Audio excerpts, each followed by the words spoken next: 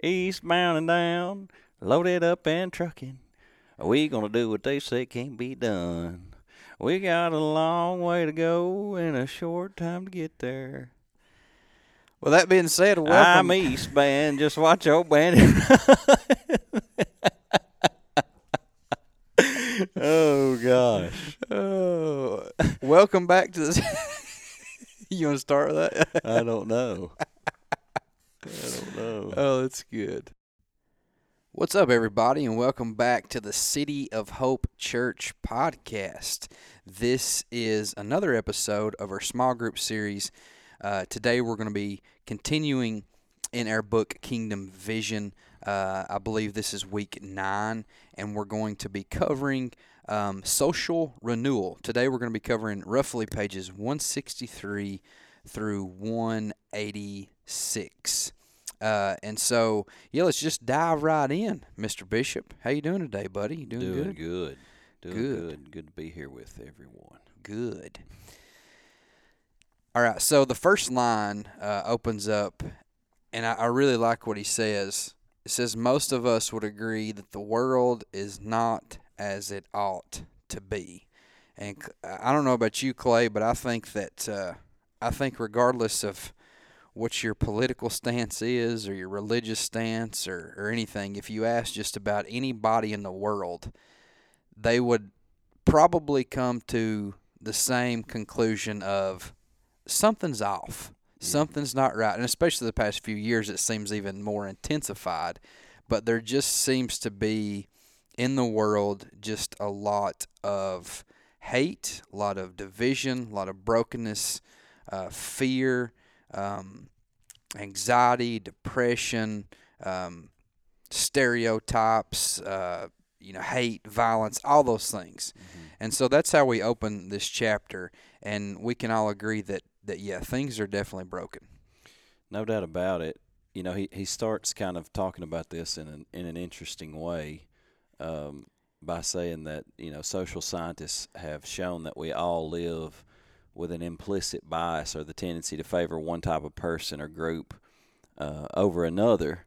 And so we look down on certain people and we elevate certain people in our lives, and that's why we tend toward one particular political party because we have implicit bias and we judge certain people based on certain things. And so there is injustice and there is discrimination and there is division and even stereotypes, hatred, and violence. And even sometimes, to be honest with you, there's division among how we actually define those terms. I think a lot of times in politics, both people think they're the loving group. You know what I'm saying? Yeah. They both think, well, we're the ones that are loving. Well, we're the ones that are doing the right thing. Well, we're the ones that stand for justice. Well, we're the ones that stand for righteousness. It's just they define those terms differently, yeah. and that's a big problem. But that is because of what has happened in our world through sin. There is no other really solid explanation. I don't know how you explain these things that we deal with from anything other than a biblical worldview. I've tried to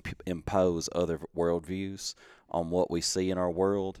And for me, now obviously I have the Holy Spirit and I believe in God, but for me, I once dabbled in atheism. I once dabbled in New Age religion, and nothing seemed to work. Mm-hmm. But when I saw the biblical worldview and what Jesus had to say about it and the evil that's in the world and why it's here and what's actually taking place spiritually, that's the only thing that made sense for me as far as the world that we're in. But at the same time, when Jesus shows up, and we say this all the time, he came with another kingdom. He said the kingdom of heaven is at hand. Yeah. It's within reach. So essentially, I've come, God in the flesh, as a representative on behalf of God's kingdom, so that the kingdom can break in this broken world that was not designed to be this way. Now, let me show you what it was designed to be like. Yeah. So he heals sickness. He raises the dead and defeats death and says that he is the resurrection and the life, pointing to the age to come, to a regenerated world where the earth is restored. He forgives sin. He heals sinners and reaches out to them and then offers them an opportunity for a new life. And when you start to look at that, there's a reason why we get so caught up. I do too.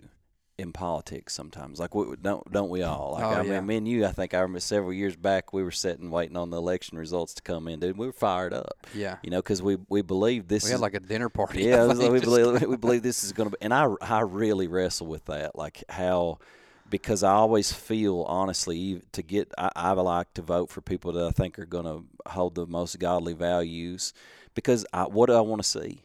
I want to see social renewal. yeah, I want to see that our nation go in a direction of human flourishing yeah, and righteousness. I want to see those things in our society. I'm leaning more and more every day toward the fact that I don't believe that simply politics and trying to get people in political office is going to be what actually makes it happen. I yeah, think what we're dealing with is something far more spiritual.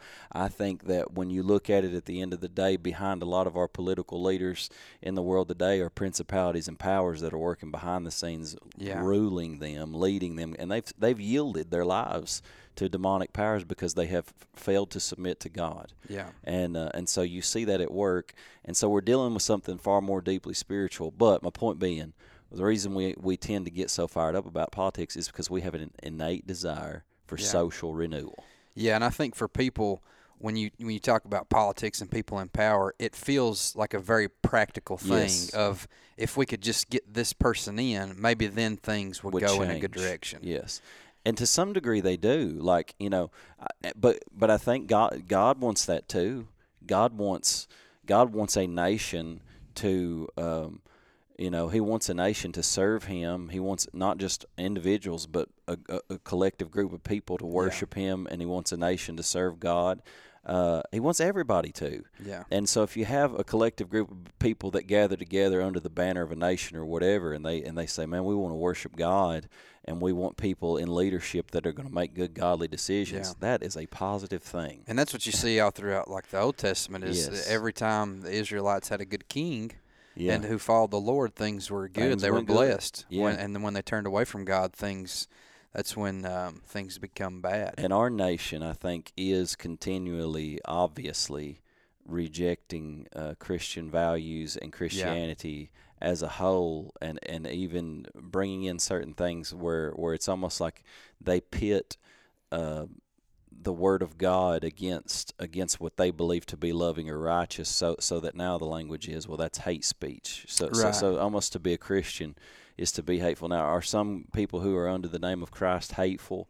Yeah, some people are Yeah. under the name of Christ, but ultimately, we still do have to stand for that truth, because truth is what brings freedom. And so when we serve demonic, deceptive powers, no matter how free or loving it may seem, it enslaves us. Yeah. And so that, anyway, I didn't necessarily want to go into that, but I think you have to, because in the end, what we're talking about is Christ, the Prince of Peace, Mm-hmm. who's going to come back and restore, and all the nations will essentially bow down to him and confess him as Lord, and he will rule and he will reign righteously as a perfect king, Yeah. with perfect justice and perfect peace, and without sin and without war and violence. People beat their swords into plowshares and their spears into pruning hooks. You know what I'm saying? Like, there's going Yeah. to be this transformation where violence is vanquished, division is vanquished. But he gets into this more. He talks about in Revelation 7:9 that it says that from every nation, from all tribes and people and languages, standing before the throne of God, and before Jesus, we're all united in worship. Can you Yeah. imagine that, man? Yeah. We're not under these, these faulty leaders, government leaders and presidents who are following the demonic powers. We're all gathered around one King in worship of the one true God, who's leading us into that perfect peace. Yeah, and I don't think we should take that lightly. Just what you said. I mean, that's the hope that we look forward to. Yeah. I mean, at the end of the day, we in the here and now, it's easy to say, well, the next election, the next election, the next election. Well, if we put our eyes on the end, and we see we have a kingdom of God worldview, then this is what we have to look forward to. There will be a time where everything is made right. He's a perfect king, and we'll all be unified, Yeah. like you said, in worship. Yeah, and I think so. Here's my thing on that, and these things that we're talking about now were totally unplanned. But So I guess on a practical level, yes, I think that we should vote for the people that we believe in our heart through prayer are going to be the best people to put in office. But I also believe that system is so corrupt that as a church, your best bet isn't necessarily going to be going door to door trying to get people to elect somebody. Yeah. Your best bet is going to be in prayer and fasting and worship, Yeah. seeking God in such a way that you are filled with His presence and His glory, and He can use His body to reach the world for Christ alone. Yeah. And then they're going to make good decisions. But the more people that you have turning to Jesus as a whole, God ends up then what you have is people who are dominating the powers of darkness in an area. But ultimately, the leaders we have, I think, are a result of what we want as a whole. Yeah. We have the leaders in position that we have in position because of the condition of our hearts and what we want as a collective whole. Yeah. And so when a church says, well, we got to battle this, we got to get involved in politics. No, what you should do probably first is repent, make sure your heart is right with God, worship and serve God, be filled with the Holy Spirit, and try to lead people into the kingdom of God. Yeah. Rather than trying to change government itself.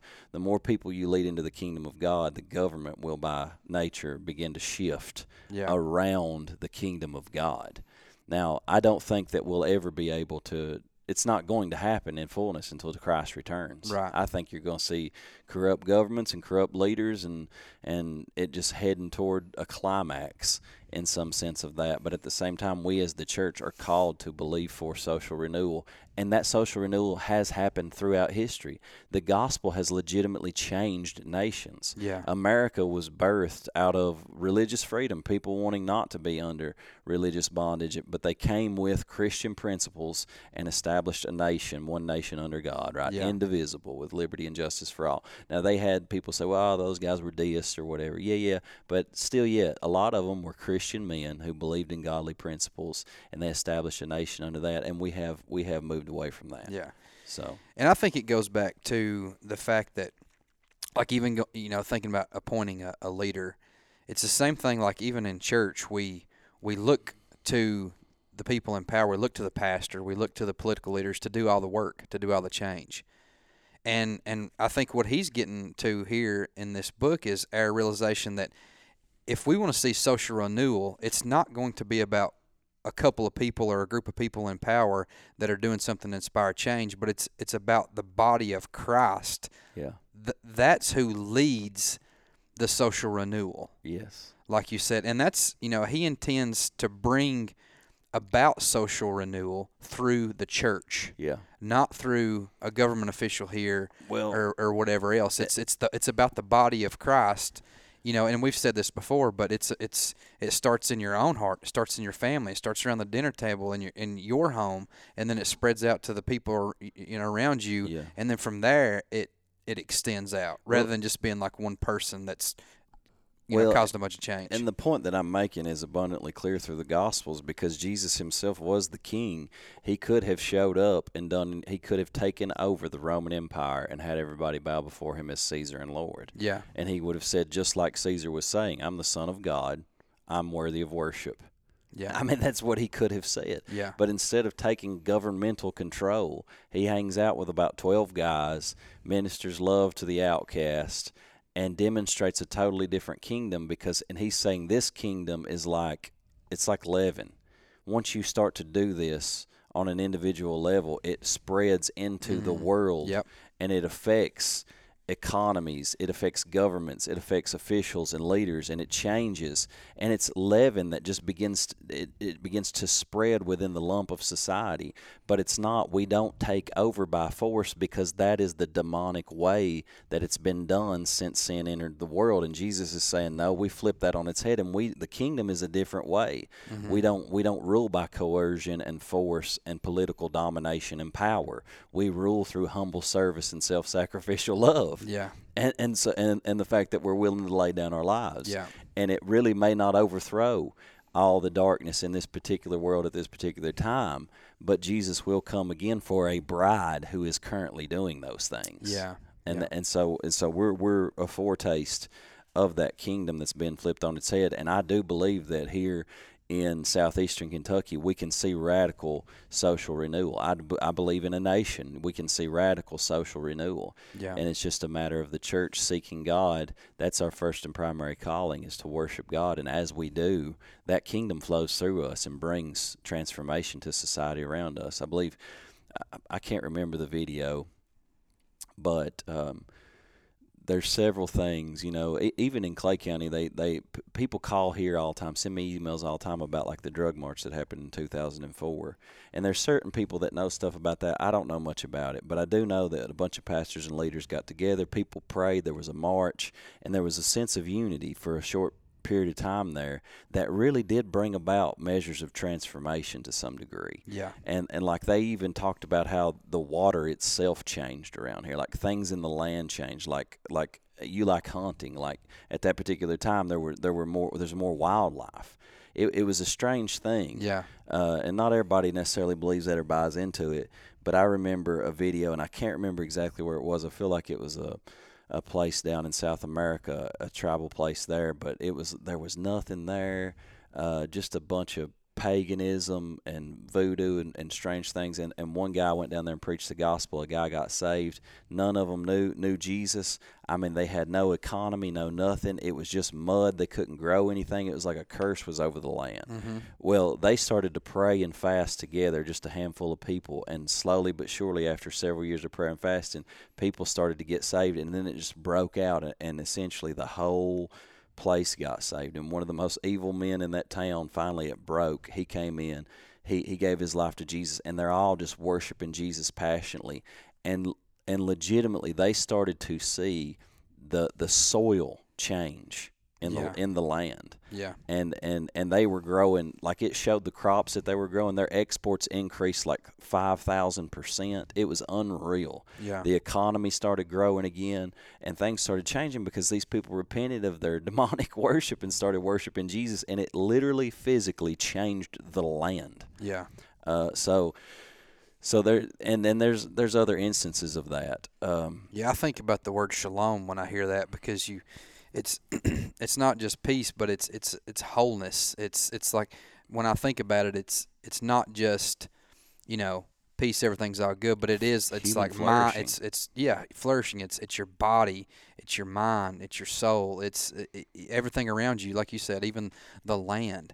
And that's in terms of God's intent for humanity. Mm-hmm. That's what He wants, to create a unified yet diverse humanity that together reflects His glory and acts as His representative authority on earth, leading every creature in worship and in shalom, peace, wholeness, and well-being.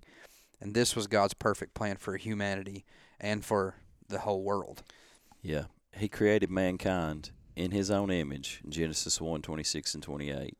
In the image of God He created them, male and female He created them. And God blessed them and said to them, "Be fruitful and increase in number, fill the earth and subdue it, rule over the fish in the sea and the birds in the sky, and over every living creature that moves on the ground." And here's, one of the things in our world today, you see this attack so strongly on male and female. Yeah.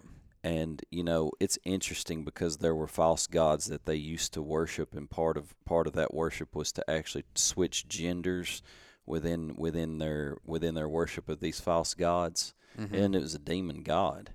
But you see that starting to manifest in our culture, and when you see a blatant attack on God's creational design, what you're going to see is the destruction of society. Yeah. And it's going to happen more and more, because we are designed in God's image to represent Him here on earth. And I've always said this, but so we are created in the image of God to image forth God in the earth.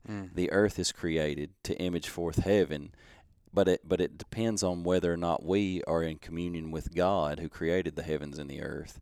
And as long as we image forth the heavenly one correctly and steward the earth correctly through that, then the earth will image forth heaven itself, on earth as it is in heaven. Yeah. But when we break relationship with God and we're no longer imaging forth God as His representatives, but sin and corruption, and we worship false gods and the demonic comes into our life, well, what does the earth begin to image forth? Yeah. Hell itself. And what we see is we are in the middle ground of heaven and hell, and the one that we worship will basically it'll reveal what we Yeah. worship will be revealed here on earth, because it'll either look like heaven or look like hell. Yeah, what we feed is kind of what Yes. will grow, so to speak. Yes, and what we choose to worship is the one who is released into our reality. Yeah. And so that's why he talks about, he gives the Hebrew words for this. The Hebrew word for likeness is salim, and that's like a carved statue or an idol. But basically, it just means that you would go in the authority. You are deputized as like an authority for God Himself. Yeah. You are His statue, His image, His symbol, His likeness, so that you represent Him. You represent the King when you go into this world to basically issue His mandates and say, this is what happens here on this earth. Yeah. And then you steward that. We're to imitate Him. Yeah, I like what it says.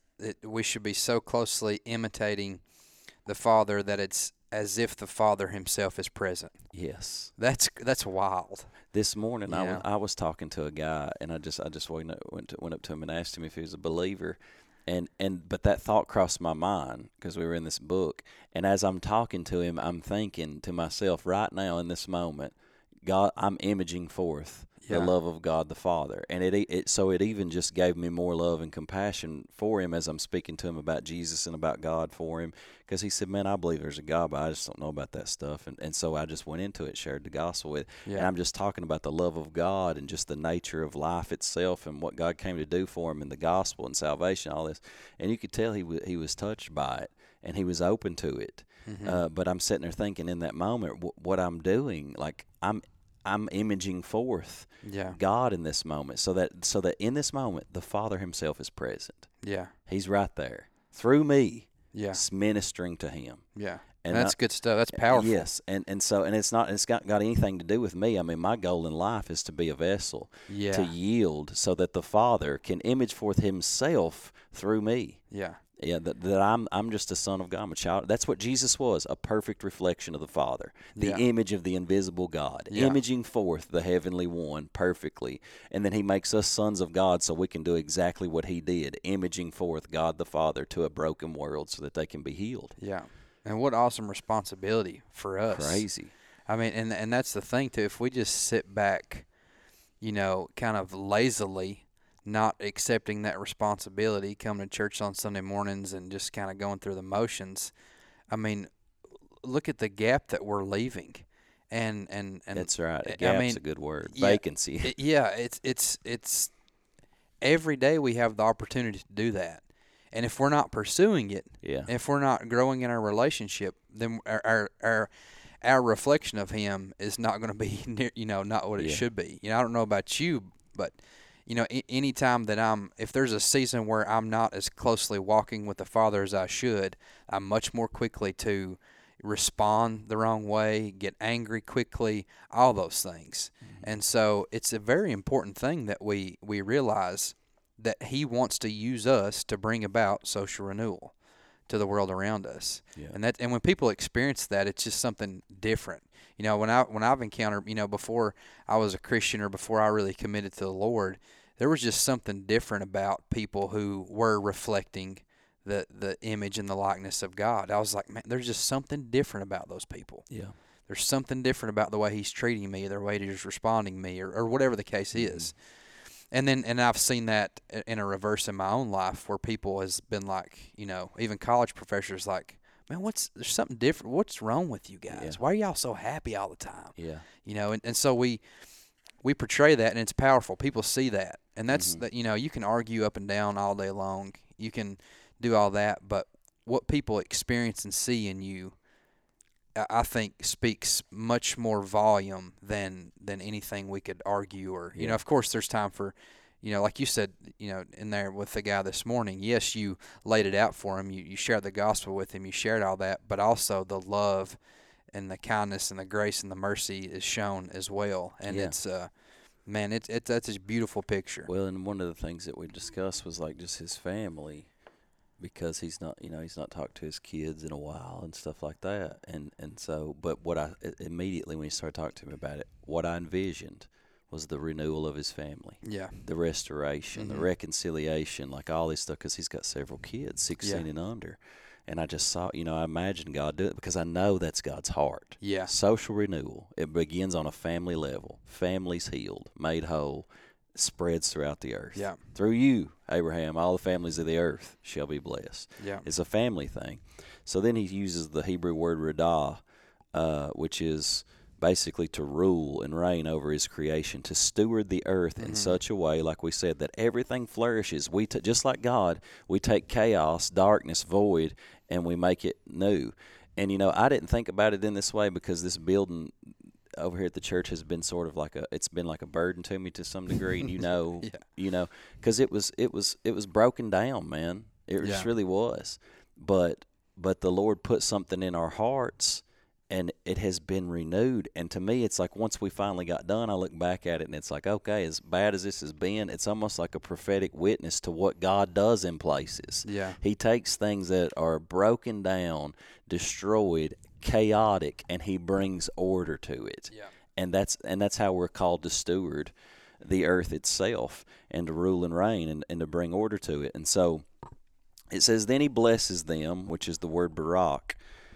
He creates good things and he blesses them, and in the same way, humanity is meant to steward the earth, creating beautiful things from it, and then to bless these creations so that they can thrive and they can worship and they can fill the earth and they can multiply, so that all over the earth you have diverse humans representing different aspects of God's nature and beauty, Yeah. subduing the earth, ordering creation, and just seeing the manifest glory of God until all of the glory of God fills the earth as the water covers the sea. Yeah. Like it's a beautiful thing if we can get there. But Satan is doing one thing, running rampant, seeking whom he may devour, and his one goal is to mar the image of God in you and I, Yeah. so that this earth reflects hell, and his kingdom is exalted in it. So Yeah, and that's where things went wrong. I Yeah. mean, that's, going all the way back to the garden. Essentially, Adam and Eve chose to play God. yeah, And of all this section, I think these couple pages is what stood out to me most, mm-hmm. because it's interesting, because you see here that, in their choice and our choice to be our own God, immediately what you see in the story of Adam and Eve is, rather than becoming God and taking on the role and whatever else, you see immediately shame comes in, fear comes in, insecurity comes in, vulnerability, weakness, they're scared. yeah, And all of a sudden, immediately, it becomes me versus you, us versus them, and you start to see this brokenness. And those are the very roots that lead to just what we talked about in the opening line. Things are not how they should be. The reason we see hate, the reason we see violence, the reason we see division and brokenness ultimately comes back to, I think, this point, is the fact that we are so selfish, we're so self-centered, it's all about me. We choose to be our own gods rather than humble ourselves to his authority and his design, and in doing so, we welcome shame, fear, insecurity, all of it. mm-hmm. And it just, from there, it leads to brokenness, and that's what you see all throughout, Scripture there. After the serpent deceived them. Yeah, and that they bought into that. You can be your own gods. You Yeah. can play God for yourself, and God's holding out on you. I mean, who wants to just be a steward for that dude? He's holding out on you. He wants something. There's something better, but then that enters in. That lie breaks in that somehow we can live separately from God and be God. And we're no longer stewards imaging forth God, but we become our own, and we become a vacuum for this wide open hole for the demonic powers to play with. And so then, it talks about Adam and Eve are now at odds with each other. Cain kills Abel. Lamech takes two wives. He was the father of perversion, because from him, you can read in other ancient history and things like that, and you find that's where a lot of perversions begin to enter into the world. And then it says, and he was telling jokes. He said, look, if Cain is avenged sevenfold, he said, I'll be avenged 77-fold. Basically, if a man strikes me on the face, I'll kill him over it. You know what I mean? Like, he was intensifying the violence in the world. And so it got worse and worse until all of the thoughts of men were only evil continually. Yeah.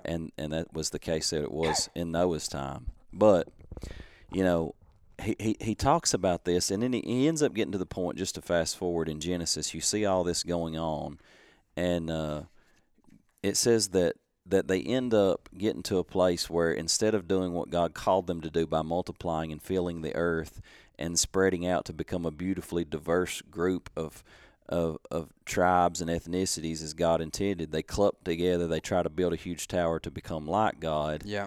and they want to be, again, playing God, be their own self-sufficient rulers. So in his kindness, he confuses their language and causes them to spread back out again to try to slow that desire for godlike power, and try to increase their desire to fill and steward the earth like he imagined it, because he didn't design there to be like kings and rulers over people, dominating and warring and fighting. Yeah. He designed us to love and to steward the earth and flourish and self-sacrificially care for one another, but we just don't do it. And so, again, the world's broken down, but he always had a plan, and that's the thing that he's going to get at is the plan of salvation was always there Yeah. in the beginning. And the same point, he said, look, there's going to be somebody come. He prophesies to the serpent, you will crush it, you will bruise his heel, he'll crush your head. Yeah. And then he tells Abraham, there's going to be somebody come through your line, through which all the families of the earth will be blessed. The Messiah, the anointed one, is going to come and break all this down. So one of the things that we talk about now, I think, which you see it throughout history. I mean, we've had injustices, and we've had slaves, and we've had even now. I mean, people fight. To what degree it is a reality, but there's obviously been racism and division and all of these things, and there still are, in different ways. But then there's also different philosophies on how to address those things that are sometimes demonic in and of themselves. But you see that there was these walls that started to come up, and it was these philosophies about how we believed about life. But he talks about 380 years before the birth of Jesus, Plato in Greece basically advocates that people are born into their ranks or classes at the pleasure of the gods. I remember when I went to India, so Hindus practice a strong class system. So like you are born into, and you can't move out of that. So if you're born into a certain class where you go out, literally, I remember one time, man, we go out into this village, the kids are running around naked, they live in little rice huts, okay? I mean, like, and just barely have anything, little mud huts, eating rice, like just, it beats all. And then you're seeing that, you're ministering to these people. We drove, I'm going to say 15, 20 minutes. Maybe longer, maybe 30. I'm talking about a blacktop parking lot like Fayette Mall. We went into this mall, and they got Abercrombie and Fitch in there. Really? I kid you not. And I'm thinking, how? And I even talked to the guy about it. And he started talking to me about the class system, and he said those people will never come out of that. They'll never. There's no hope for them to, because they can't. Yeah. Because they believe that the gods have. They still have that That's same just belief. your lot in life. That is your lot in life. And maybe, if you live well enough, you can be reincarnated and come back in a different class. I mean, it's just wild. So to some degree, the Greeks believed that, so that they would say, the gods created you in a certain way with a varying degree of value and importance to serve in that class in society. It's the same concept. So that spread throughout the world, and he talks about how he would pray, I'm grateful to fortune for three things. First, that I was born a human being, not a beast. Secondly, that I was born a man, not a woman. Thirdly, that I was born a Greek, not a barbarian. Yeah. And then it spread into Jewish thinking, because Rabbi Meir would tell people to thank God who did not make me a Gentile, who did not make me a woman, who did not make me an ignoramus. Well, thank God for that. Well, if you woke up every morning, that was your prayer. That was your prayer. Lord God, I thank you didn't make me a Gentile. Yeah. You didn't make me a woman. and and He didn't make me an ignoramus. You see Because them just conforming to the world. because those are Yeah. those divisions. So when you read certain scriptures, like it says, like we're going to read here in a minute, it ends up saying, let me find it here. I know it's in Ephesians and Galatians, two particular points. But it's over on page 177. I'm skipping forward a little bit from where we're at, but the point is, it says that He Himself, Jesus, is our peace, who has made the two groups one, and has destroyed the barrier, the dividing wall of hostility, by setting aside in the flesh the law with its commands and regulations. And His purpose was to create in Himself one new humanity out of the two, thus making peace, and in one body to reconcile both of them to God through the cross, by which He put to death their hostility. He came and preached peace to you who were far away, and peace to those who were near. And in Galatians, it basically says something very similar, that in Christ Jesus there's neither Jew nor Gentile, neither slave nor free, neither male nor female, for you are all one in Christ Jesus. And so he's breaking down every wall of hostility to say male or female, slave or free, Jew or Gentile. You're all created in the image and likeness of God on an equal playing field. And that's why even when John the Baptist was preaching, when Jesus showed up, what did he say? He said, the mountains shall be laid low and the valleys shall be exalted. Yeah. So Jesus comes in, reaches out to the broken, to the outcasts, to the lepers who were cast out of the congregation in the synagogue. And he spends a lot of time here talking about how, the Jewish people, certain groups couldn't enter into the presence of God. Well, by the time it came around to Jesus' day, Herod, who's a nut, takes over the temple. Well, he even creates deeper stratification. There's like a women's court where they can't go in further. There's a Jewish court. Then the Gentiles can't even come into the women's court. Like there's just all these stratifications. And so it makes more sense when Jesus comes in, and Paul says this about tearing down dividing walls, because he says, hey, there's now no more division, and Jesus is sending us out into all the world to preach the gospel to the Gentiles, the Greeks, the Jews, the barbarians, the slaves, everybody. Yeah. Because God loves everybody, and every human being, regardless of race, gender, color, ethnicity, all are made in the image and likeness of God, and they need to know their value, and they need to know their worth, and there's no wall keeping them back from being restored into the image of God, because they've been bought with an amazing price, the blood of Jesus. And that was one of the very reasons that Jesus' ministry on earth caused such an uproar. Yeah. Is it because it did that very thing? Yeah, he's talking to Roman centurions. Yeah. And healing their sick. There's Samaritan women that he's ministering the gospel to, and they're half-breeds, they're outcasts from the temple. They can't even worship in Jerusalem. Yeah. And he's going out of his way to talk to these people. Yeah. And that freaked them out. Yeah. And even after people like Peter hang out with him, they still struggle with it. Yeah. And they're still wrestling with it because there was such a divide in society. I don't know, sometimes I feel like it's hard for us to maybe put a finger on those same divides, you know what I mean, in the ways that they did, because they did see it differently. But a part of that we should be thankful for.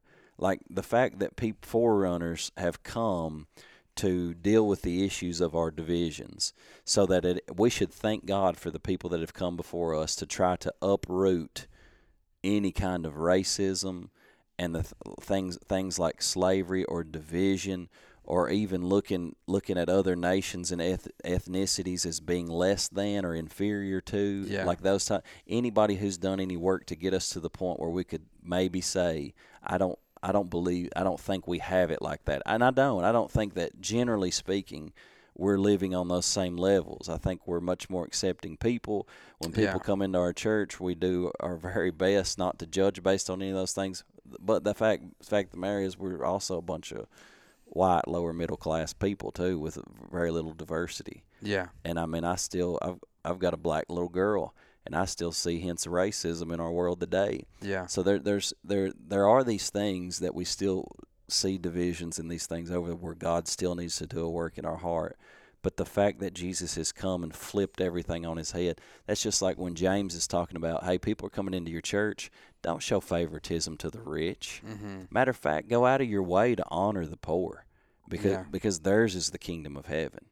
And they have something. They need to know that there is value, because in a world that doesn't value the poor and the broken and the drug addict as much, we need to go out of our way to show them the value that Jesus Christ showed them by dying for them on the cross. Mm-hmm. He reached out to the broken, to the outcast, to the sinner, to the drug addicted, to the widow, and he flipped everything on its head. Yeah. We finished up The Chosen season 3 this past week, and it's one of the interesting. I'm a visual person. I Yeah. always have been. Love movies and videos and all that stuff, and so to read it is obviously one thing, and it's so you read scriptures and stories, but then getting to kind of see how they portrayed that and see just how much of an uproar Yeah. that it caused when Jesus was going out to these different people, and how the disciples themselves really wrestled with that they themselves in the show are dealing with their own things, and here Jesus is going out to reach the Gentiles, and Mm-hmm. it's flipping everything on its head. Yeah. And and that's what the book's going to continue to talk about, in terms of Yeah. destroying these dividing walls. Jesus did this through his life, through his death, and through his spirit. And what you've just been saying, Clay, is what we see through his life. He came and he kind of tore down those walls of race and the classes that you talked about, slave versus free, and then also genders, and then even generations from young and old. Yeah. And I mean that's a huge aspect of social renewal, because now you place the original value that God placed on human beings when he knelt down in the garden and he blessed them and he said, "This is good," and he created them in his image and his likeness. No matter what background, no matter who you are, all of them are created to image forth God. And as Christian people, we should see the most broken and the most outcast, or the more rejected, the ones that we should reach out to the most, because God wants to demonstrate his love and renewal in their lives. Yeah. And as Christians, we should get hungry to see broken things be restored. Yes. And sometimes it's the rich and the wealthy and the well off that don't recognize their need for redemption as much. Yeah. And that's why he says, "Blessed are the poor in spirit, for theirs is the kingdom of heaven." They have a closer connection oftentimes to the reality of, I'm in need. Yeah. I'm needy. And when you have that sense, it's like, okay, you can let Jesus into your life, and he can bring restoration and healing and raise you up from this, and restore your life, and bring you back into the image which he originally designed you to be in. So we reach out to all people with the gospel of Christ, but Yes. but we're seeking social renewal, and it begins with individual human beings who need to know their value and their worth in Christ Jesus. Amen. Amen. Amen. All righty, guys. Well, that's going to do it for this episode. Thank you so much for listening. Hope you enjoyed. Hope you're enjoying small groups. If you guys have any questions whatsoever, comments, be sure to reach out to us. Contact us and let us know. But other than that, we appreciate you guys, and we'll talk to you on the next one.